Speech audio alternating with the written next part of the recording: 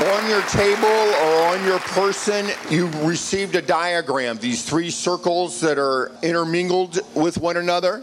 And so today is the first time that we're going to start our journey in regards of answering the question, why are you here on earth? What is God's specific destiny and plan for you? So in these circles, the bottom one is the one that we're going to focus on today. What do you do well? What are your strengths? What are your gifts? So everyone should have a packet that's 10 pages. Anybody on this side that does not have this packet? Everybody cool on this one? All right, I'm going to read through this first page and then we're going to go rock and roll here. Spiritual Gifts Discovery Instruction Guide. Enjoy the process. Everybody say enjoy. Enjoy. Oh, come on. Enjoy. Enjoy. Yes. This is not a test. There are no wrong or right answers, only true statements about your experience and preference according to the simple questions. So, answer the 96 questions, rating each one from 0 to 4 on your answer sheet. 0 isn't bad, therefore 4 isn't good. Each number represents degrees of something. Don't think of the rating system like school grades, A, B, C, D, and F. Think of the rating system as symbols that indicate what degree each statement is true in your life. When you find a question with 2 or more parts, you rate anyone as not true in your life. Then mark the entire question with a low number. In other words, if you think one part is true but another part is not, rate the entire question with a low number. This gifts discovery is easy to psych out, so don't. Say don't. No. Make it work for you by answering honestly. All right, so you add up the 24 columns of 4 numbers and enter the number of the total column. So what you're going to find is at page 22. Everybody look at page 22. Pull that page out. That's where you're going to write on. So you pull page 22 out, you go to page 16, and we look at it, and it says, I enjoy working behind the scenes, taking care of little details. And you answer either 0, 1, 2, 3, or 4 on that number 1 slot. And you go through this all the way through number 96. Okay? Any questions? All right. So everyone should have a pen. Everyone should have a paper. Okay. Rock and roll. I was given a gift by a firefighter this morning for the police officers this morning. There's a special pencil for you guys, according to what the firefighter said. So if you're a police officer, right, Sean? That's right. No, they're not prepared. Yeah, they're color coded. Yeah. All right, guys, come on in. And I need one volunteer. So I think I'm going to choose Scott. Oh. I'm sorry, Jesse.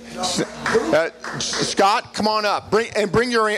Are yours schematic is finished? All right. Okay. So Scott, tell me, what was your number 1? I had a few number 1s. Okay. So hospitality, administration, giving, exhortation, pastor, shepherd, and evangelist. Okay. So out of those, just out of your gut, which do you think is number 1? I'd have to go ask my mom. I don't know.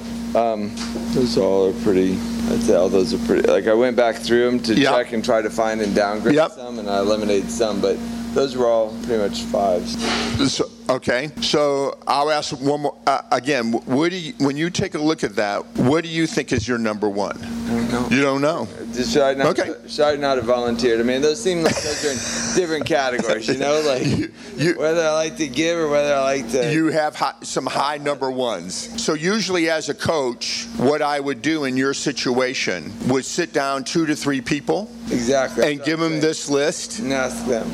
And get a mirror back from what they would do, how they would respond. Amen. But since there's 100... I can go ask David. David will tell me which one of those to choose.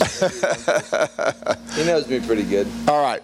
So, but I'd be more than happy to sit down with you and to go through that and to break it down for you? Great. Thanks, Scott. Let me get another person. Another person that has a clear number one. Volunteer. Jesse, come on up. All right, so Jesse, what's your number one? Teaching. Okay. And your number two? It must be wrong. Knowledge. Okay. All right. So usually, this is how it works, guys. Your top three, there's one in those top three that is your superpower. So in Jesse's case, his is knowledge. So when you sit down with Jesse, and I know Jesse, he's an encyclopedia of information as well as a lover of the word. So he has knowledge, and especially in his skill set, he has knowledge. That's what he leads with. So how that shows up, though, is he's an expert teacher. So those two go together. So when you look at your top three, you have to say, what do I usually lead with? And what is the skill set that I lead my superpower with? So Jesse's is knowledge. And then his skill set is teaching. So look at your top three. Look at your top three, and just put an S, what you think is your superpower. Let's give it up for Jesse. Right, Jesse. All right. So I'll do one more to show you. There was a young man on this side right here. His was very clear. Yeah, I forgot your name. Sorry. Sean. Sorry, Sean. I'm 65. Just turned 65. I can hardly remember my name. So Sean, what was your number one? Okay, exhortation. And what's number two? Discernment. And what was number three? Okay, so his superpower is exhortation. Whenever he comes into a room, exhortation flows out. His skill set shows up as a pastor teacher. Now, I asked him when he was coming up, what do you do for occupation? Or he's a fire chief, or he's in the fire, he's got leadership. But his type of leadership shows up in exhortation and discernment. That's how it shows up. That's how God has made and wired him, okay? So let's look at a scripture together, which is in Romans chapter 12, verse 4. For in one body we have many members, and the members do not all have the same function. So we, through many, are one body in Christ, and individually members one of another. Having gifts that differ according to the grace given to us, let us use them. If prophecy, in proportion to our faith. If service, in our serving. The one who teaches, in his teaching. The one who exhorts, in his exhortation. The one who contributes, in generosity. The one who leads, with zeal. The one who does acts of mercy, with cheerfulness. So we have all these gifts that God has given to us. And hold on, I had a couple, there they are.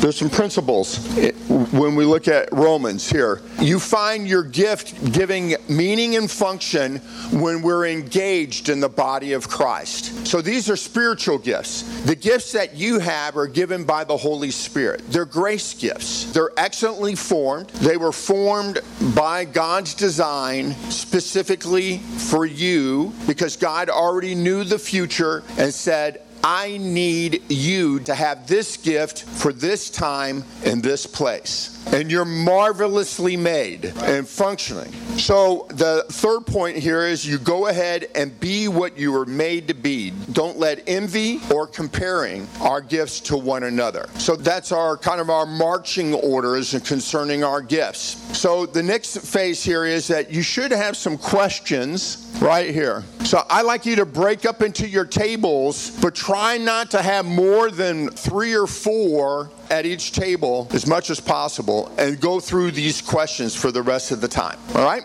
You should all have these questions.